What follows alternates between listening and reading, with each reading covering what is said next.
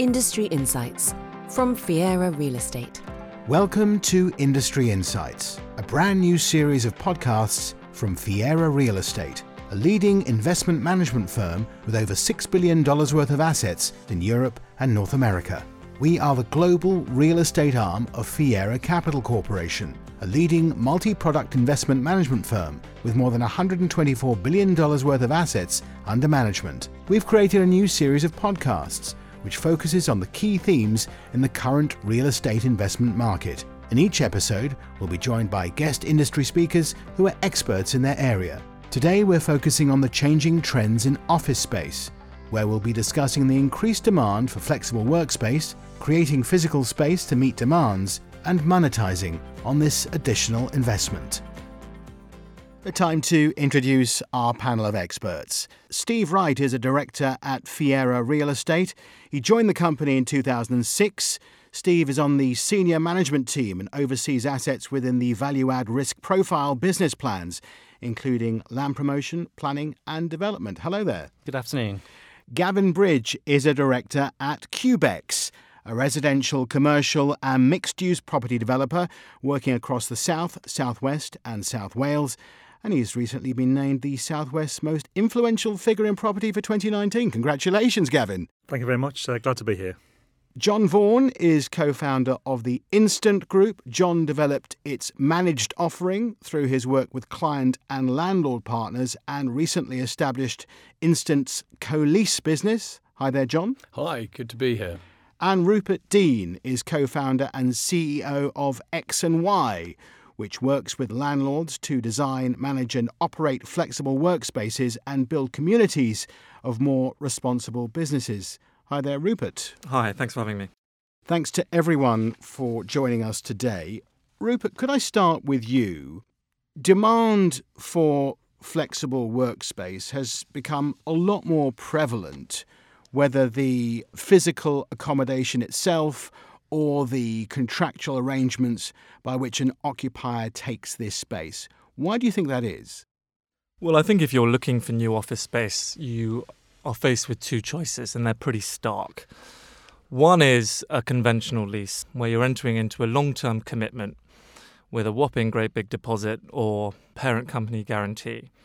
You're having to then design your own space, pay for the capex on that, as well as all the operational costs and organisation around the facilities management and asset management. That's quite a daunting and long-term prospect. The alternative now is much more flexible. So you can now instantly turn up and enter into well-designed, well-apportioned space with immediate connectivity and data, and you're only required to take the space that you actually need rather than the space that you feel you're going to grow into over time. So you're only paying for what you need to take today. So from a flexibility perspective, it's much better. Potentially from a cost perspective, it's better because you have a very clear one-off price without the cost of all the capital expenditure. You have well-designed space, and you now have a space for your employees that they're going to be satisfied in. So and this is becoming the big thing now, is the requirement to satisfy your employees and what they're looking for. So no longer is it about the trappings of opulent space with a place where you can eat and a place where you can probably stay and sleep the night. It's now about actually well-designed space where people can go, be productive, meet other people and feel like they can enjoy themselves and be themselves. Then on top of that, you've got the changing workforce. So I think you've got the increase of freelancers that are coming through. So people who actually are only contracted to work on certain projects, that's increasing. So the requirement for larger long-term employment force is reducing. You've then got the role of technology, which allows for people to remote work more, so they can work from home more. So you are therefore not requiring as much space as you need. You mentioned remote working. Gavin, connectivity is extremely important, isn't it? It is, and we're seeing buildings becoming far more intelligent, office buildings particularly, than they have been historically. And if we were to compare a building we're developing today with a building we developed 10 years ago, they are quite different. And a journey that we've been on is trying to make our office buildings smarter. So we've now engaged with a smart buildings consultant to make our office buildings a lot more intelligent. So they're a lot more interactive with occupiers.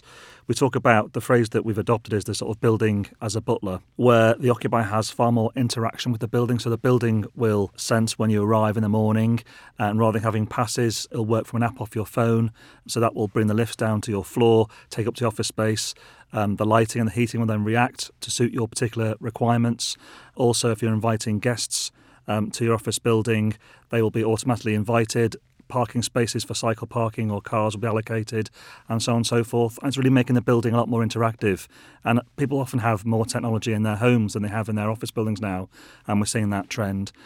Another trend, as well as smart buildings, we're seeing is a lot more recognition of the benefits of wellness and well-being and how healthy office buildings are. And there's a phrase that we'll start to see more of, a biophilia, where it's connecting offices with the natural environment as well. And we're only seeing that trend continuing, I think, as a lot more occupiers are aware of these sort of topics.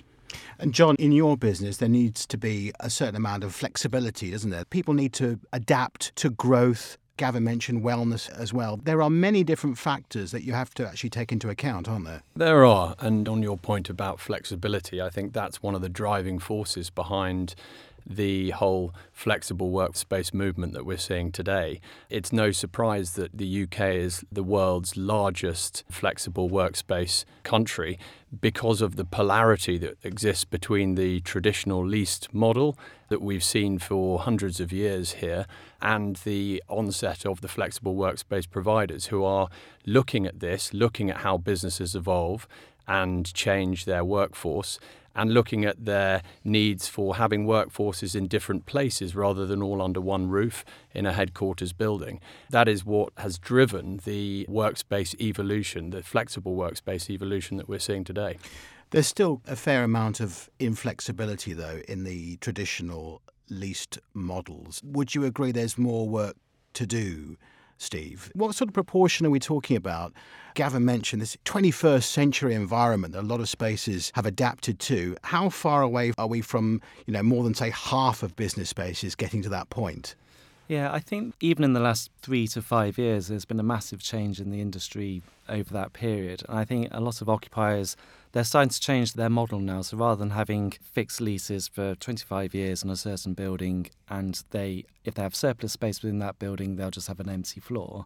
There's more now of a model where they may have a mixed tenure of space that they've taken. So they may have a core estate, which is the 20-year lease, but they may have short-term leases as well elsewhere, or even their flexible space they can ebb and flow into. And so I think the way that occupiers are actually taking their space is changing, but also the space they're offering is changing as well. And it's been picked up already on some of the comments, but 10 years ago, you would have to go to your office to work, to meet all your colleagues, to actually work as well, and actually whether you're sending letters or emails or such like. Whereas now you can pretty much work wherever you want to work. And so the office environment itself is needing to appeal, and whether that's for the corporates taking on staff and employees and attracting them to work for their business, or whether it's even just attracting them to come into work in the morning, because the office environment now, it's changing. It's going to be a more informal arrangement, maybe more breakout areas, more flexible space within that space.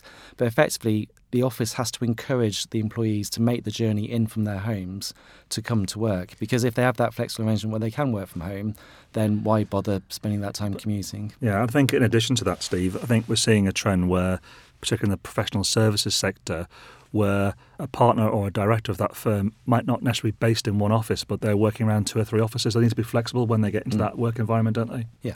So on the one hand, yes, remote working has really taken off for the last 3 to 5 years, as you mentioned, maybe 10 years. But we need to remember that the workplace is a face-to-face environment. Yeah, I mean, my business is based in Bristol, and there are a lot of tech and media companies based in Bristol. And just to reinforce the point you've made there about future-proofing one's business growth, it's very difficult for a tech firm who might be 5 this year, who could be 50 next year, and then 300 the year after. And we have seen businesses that have grown exponentially like that, and then to commit to 3,000 square feet on a lease for 10 years is just bonkers to them, really.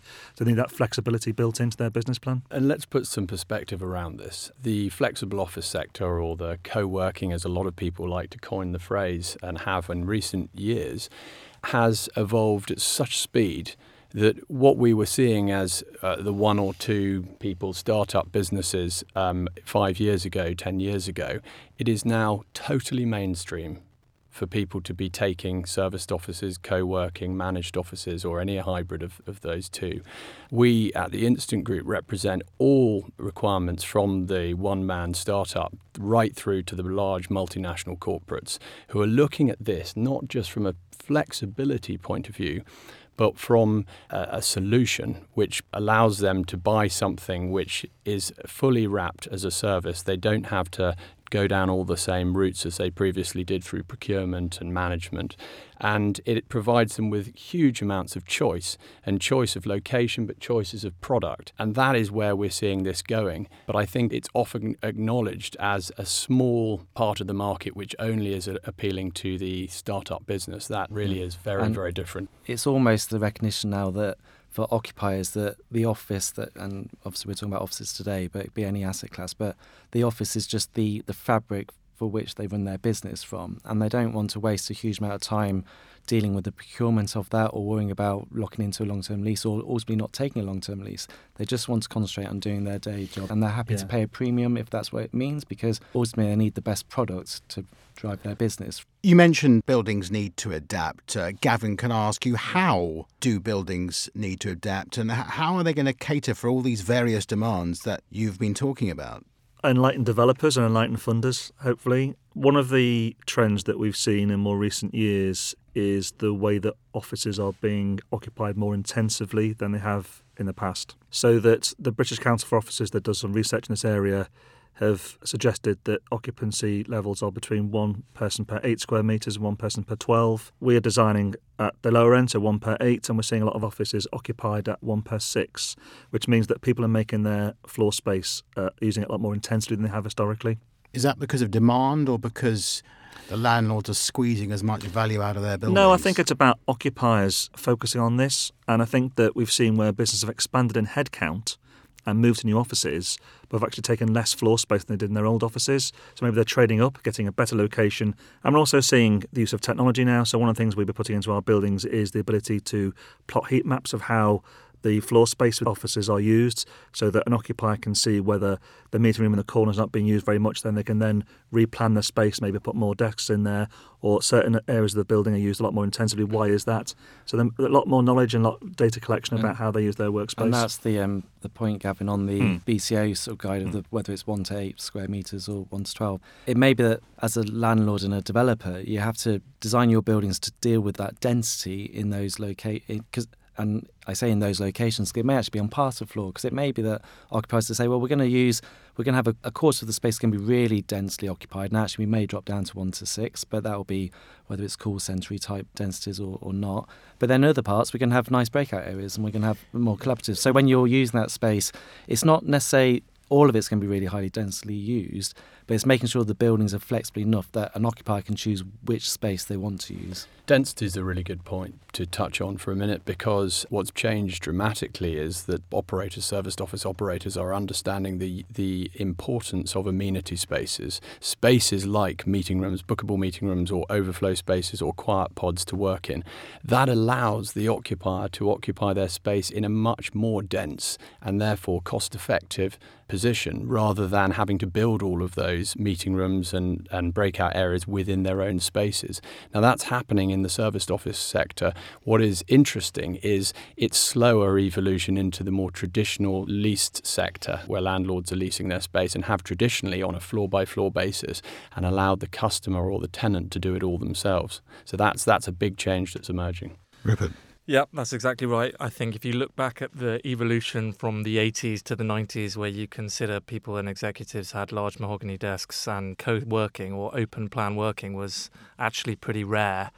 and all the way down to, this is a tiny bit geeky, I suppose, but all the way down from, you probably had 1,800 by 800 mil desks, and now you're down to, if it's WeWork, 1,000 by 500, all open plan.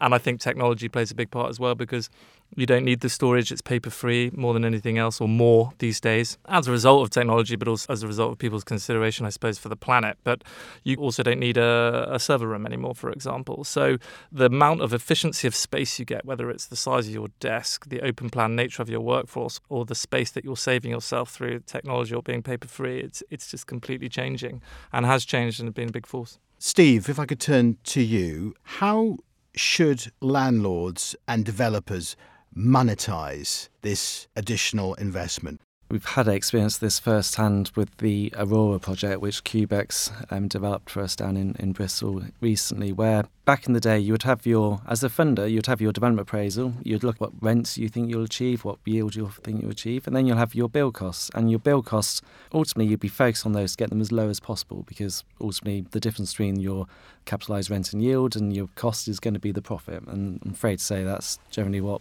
the funds want to achieve at the end of the day.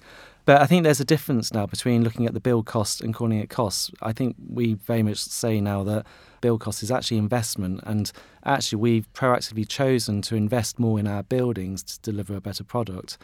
The difficulty we have, which is very much the point of the question, is, well, why do this? Where's the benefit on investing more in your buildings?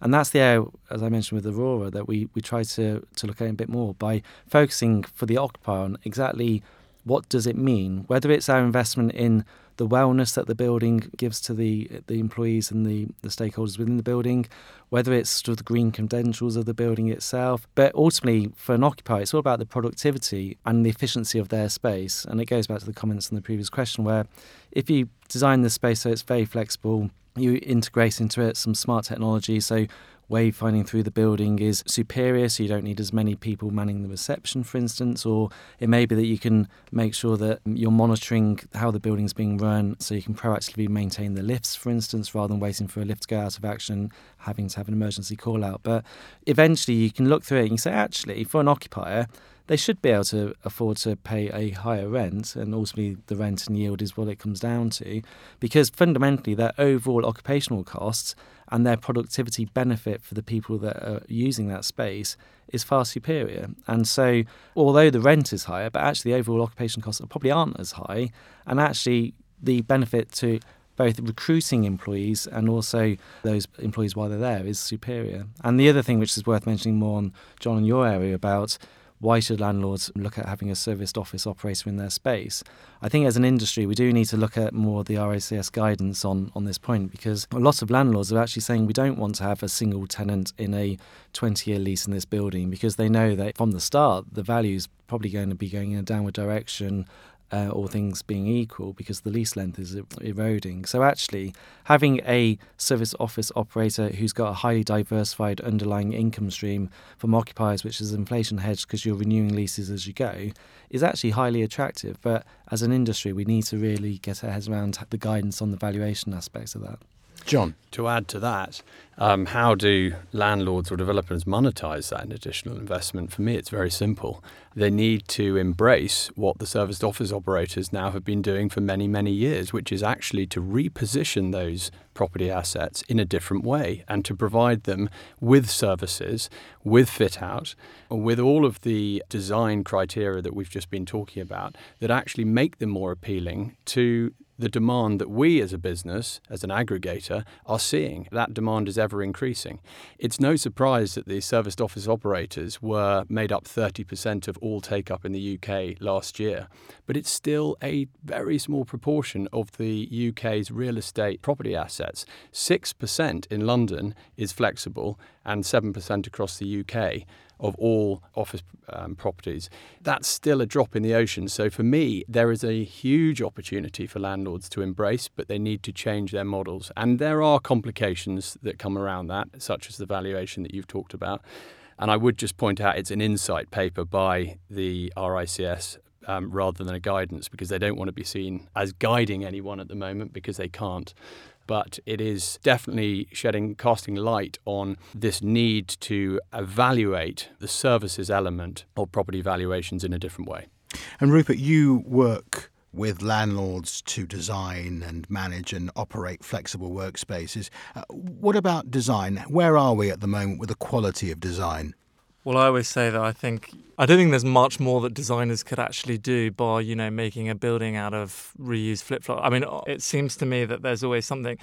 I think now it's got to the point of the green credentials are now increasing. So the WELL certification, the BREEAM certification, these are the redevelopment rather than the building up of buildings. So I think these are becoming increasingly important from a landlord's perspective, possibly from a valuation perspective, but increasingly from a tenant perspective. So I think certainly with the choice that people get now, all things being equal, certainly with the next generation of management that we see at x+why, people are much more interested in the green nature of those buildings and the utilities and the outputs that it's produced. Design-wise, it's changed probably the most significantly in terms of where people go at certain points. There's a central co-working space where people can go. There's quiet areas, there's library areas, there's a range of meeting rooms. The technology in terms of, the VoIP, the data, it's all kind of changed, and it's all according to, as John said earlier, some of the feedback that people get. So that's the customer. Gavin, what about the way that a workspace is marketed? Where are we at the moment? Well, it's interesting because through this podcast we've been talking about members and we've been talking about customers, and we haven't really talked about tenants. And I think that's an old expression. And I think that for me, what flexible working and flexible space providers have really done is really put a focus on the customer journey, to use that phrase again. And that's where we've really focused on. So the headlines for us in our corporate office space that we develop out, we always want to achieve the highest sustainability credentials we can. So BREEAM outstanding.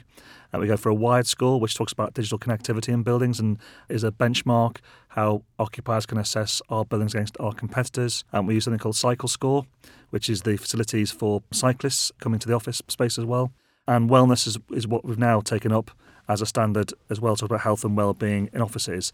And those are really helpful benchmarks that we invest in, and the sort of healthy discussion between a developer and a fund and about investing in that. And we have seen over the years the returns in that. Those standards are really appealing to occupiers and actually appealing to underlying investors as well. And we only see that trend continuing. I think the big message coming down the road there is about zero carbon, and we'll be interested to see how that affects the sort of BREEAM ratings. John.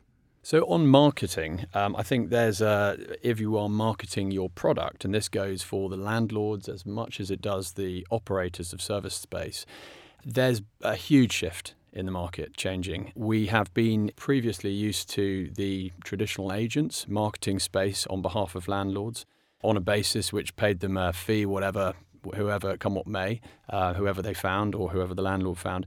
It is now the realm of the brokers who are investing huge amounts of money in digital lead generation. What that really means is they're finding customers who are searching for office space in a different way, who are typing search terms into Google to look for an office in Bristol for 50 desks.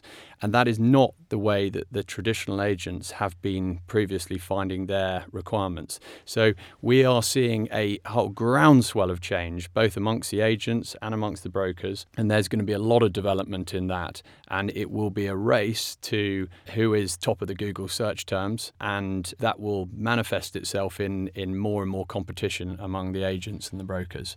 Yeah, we've seen interest in workspace that we're creating by way of LinkedIn, Instagram and even Twitter. If you've got a particularly attractive workspace, you can put some images out onto Twitter and you'll get interest from that. And the sort of business that are looking for that space will gravitate towards it through the search terms, as you say. So we see more investment into search engine optimization, I think, as well as a continuing trend. And how do you prove additional productivity? What is the measure of that? You can look at staff turnover or employee turnover, sort of the sick days out of work, sort of lateness coming in, which goes back to the smart building. We've looked at technology which will ultimately, when you wake up in the morning, it will tell you if your train's not working and the journey into work. If the air quality is poor, it will tell you actually you should come in to work slightly different hours. And so I think finance directors will get a lot more involved on productivity and measuring ultimately the staff turnover and the additional cost to business, because ultimately for all these businesses, staff turnover will be a huge cost to them. But I think as an operator, you have to set a benchmark and measurement system where you're going to use it. And I don't think you can just say without any sort of data on it that it's more productive. And I think you're right. I think it's actually becoming more accepted, even without a measurable benchmark, that it is becoming a more productive space. And I think for FDs and CFOs, that's becoming really important. But if you have to make sure that you're talking to your members and understanding what your key criteria, whether it is absenteeism, sick days, or increased workforce, bottom line growth, whatever it happens to be. So overall, the use of data is absolutely crucial, isn't it? Yeah, massive. The use of data also becomes crucial for the new occupants into this market, and I'm looking, I'm looking at Steve for the landlords here, who have previously gone out to the market and sought data from the more traditional leasing agents who have many years and decades of that. It's now switching around to the data that's being provided by the flexible office sector, and we as a business provide a lot of those data reports in order to inform new landlords who are looking to enter this market or operators on the supply, the demand, the availability, the pricing, how long it takes to fill a centre. And increasingly, we're now beginning to look at real-time data feedback from the operators themselves, which will help speed up both the information that landlords are looking for, but also how the operators market their space in a more productised and more efficient way. One very specific example about using data and productivity is that we're looking to install CO2 detectors in our office floor plates.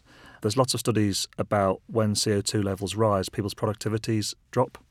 So by the building sensing that certain parts of the building have higher CO2 levels, it can then change the internal environment within an office building and make people more productive because they're not going to be falling asleep as the CO2 levels rise, so change the CO2 levels. And I think that's real tangible evidence and data that you can show occupiers. John, this is a crowded market. How do operators differentiate themselves? Well, I think the operators need to understand, and I'm going to bring landlords into that as well, traditional landlords who are moving into this market. I think they need to understand their customer. Service office operators have understood their customer and are doing a very, very good job about that. There are different brands, there are different offerings, there are different designs and styles. But ultimately, what we're seeing is a expansion of the profile of companies taking these spaces. And so there will be companies looking for co-working space. There'll be companies looking for more fixed serviced office environments, and indeed more corporate, individualized, bespoke managed office solutions. And so I think what there needs to be a recognition is this is an ever-evolving market where a variety of different products are going to be competing. And so you need to pick your product offering, and you need to understand your market, and you need to go after that. I agree with that, John. I also think it's a question quite often of convenience versus destination. So some people look at it and they go, I want to be on Grape Street in Soho, or I want to be in such, and you look for the nearest co-working space or flexible workspace. And you will have a range of choice because there are so many, which we've touched on earlier. The other is destination. So I'm a brand and I want to go to a certain place where there's a community of like-minded businesses. That's an alternative. Or I have a budget, and so I'm starting to restrict myself in terms of convenience versus destination. At x+why, for example, we're building communities of what we call responsible businesses. So those businesses that look at people and planet as well as profit, and they like to be around like-minded businesses, and we try and make sure that as a result of being around like-minded businesses, they can create greater impact and profit. So that's where people go, whether you're from the far west to come east, if you want to be around like-minded businesses. Just to ask another follow-on question to that, almost, it may be, John, more for you, but you mentioned about the landlords and that they're now creating their own sort of like flexible arrangements and service office offer. What risks do you think, I suppose, risk for yourselves and for what you do at Instant offices, but do you think the landlords are going to offer a competition to you, or do you think, picking up Rupert's point, that actually if people are looking either for geographic location or the brand, landlords just sprinkling their offer throughout the UK is not going to have that much of an impact? At Instant, we are looking to provide as much choice to the customer as we possibly can. And that means covering every single flexible office option that's out there. And so far, we list over 13,000 business centres around the world. I would like to see landlords emerging on our websites in the same way that WeWork or IWG or the Office Group are on those, and offering their variety of flexible workspace solutions. So I don't see it as competition. I see it as a greater choice for those customers that are looking for flexible workspace. I think what we do agree on for sure is that conventional landlords can't just think about carving up floors and hoping that they can give the keys to the tenant and not see them for another 10 years. I think if you're creating a new product now, you have to be thinking about the level of flexibility that you provide, because the conventional lease, albeit, as John says, the co-working sector only accounts for about 7 or 8% of the total commercial space within the UK.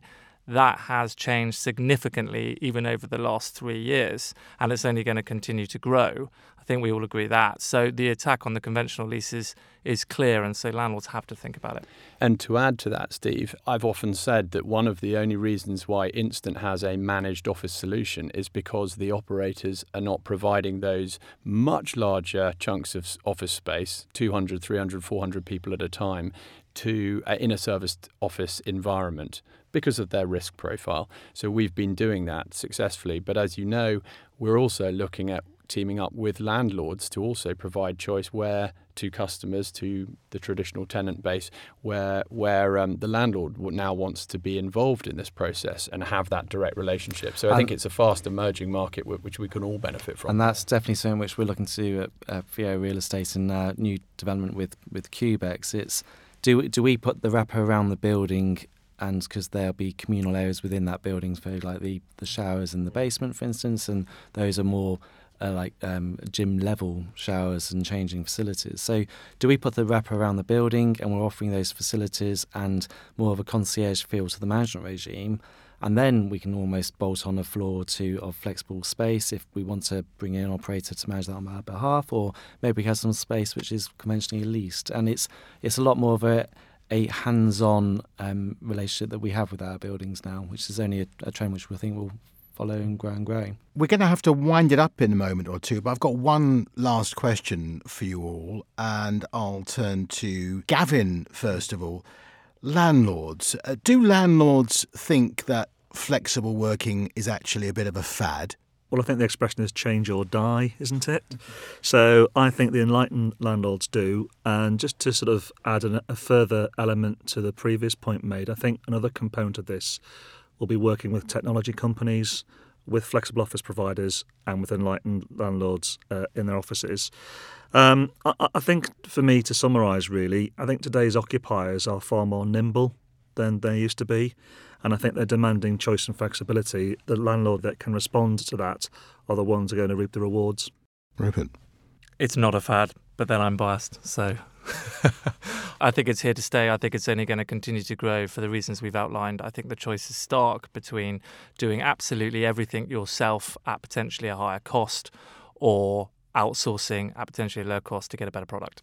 Steve? I think it's a trend which is going to continue, and I think ultimately people's behaviour is changing and they're more discerning in their choice, and they want to be in what they want to be in, and they're happy to pay a premium if that's what they want. And I think that's why both the flexibility in its use, but also the quality of the space, and paying maybe a rental premium, but overall probably no premium as we've discussed, is what companies will be looking to do. Final word to you, John. Well, with over 30% year-on-year growth over the last 2 years in demand for flexible office space, I would say that the fad has long passed us, and I back this to be the next change in the office market. Very interesting discussion. Thank you very much for joining us today. Thank you. Thank you. And if you want to find out more about Fiera Real Estate and what we do, you can visit our website at fierarealestate.co.uk. Thanks for listening. Join us next time. Goodbye. Industry Insights from Fiera Real Estate. Subscribe on your favourite podcast platform.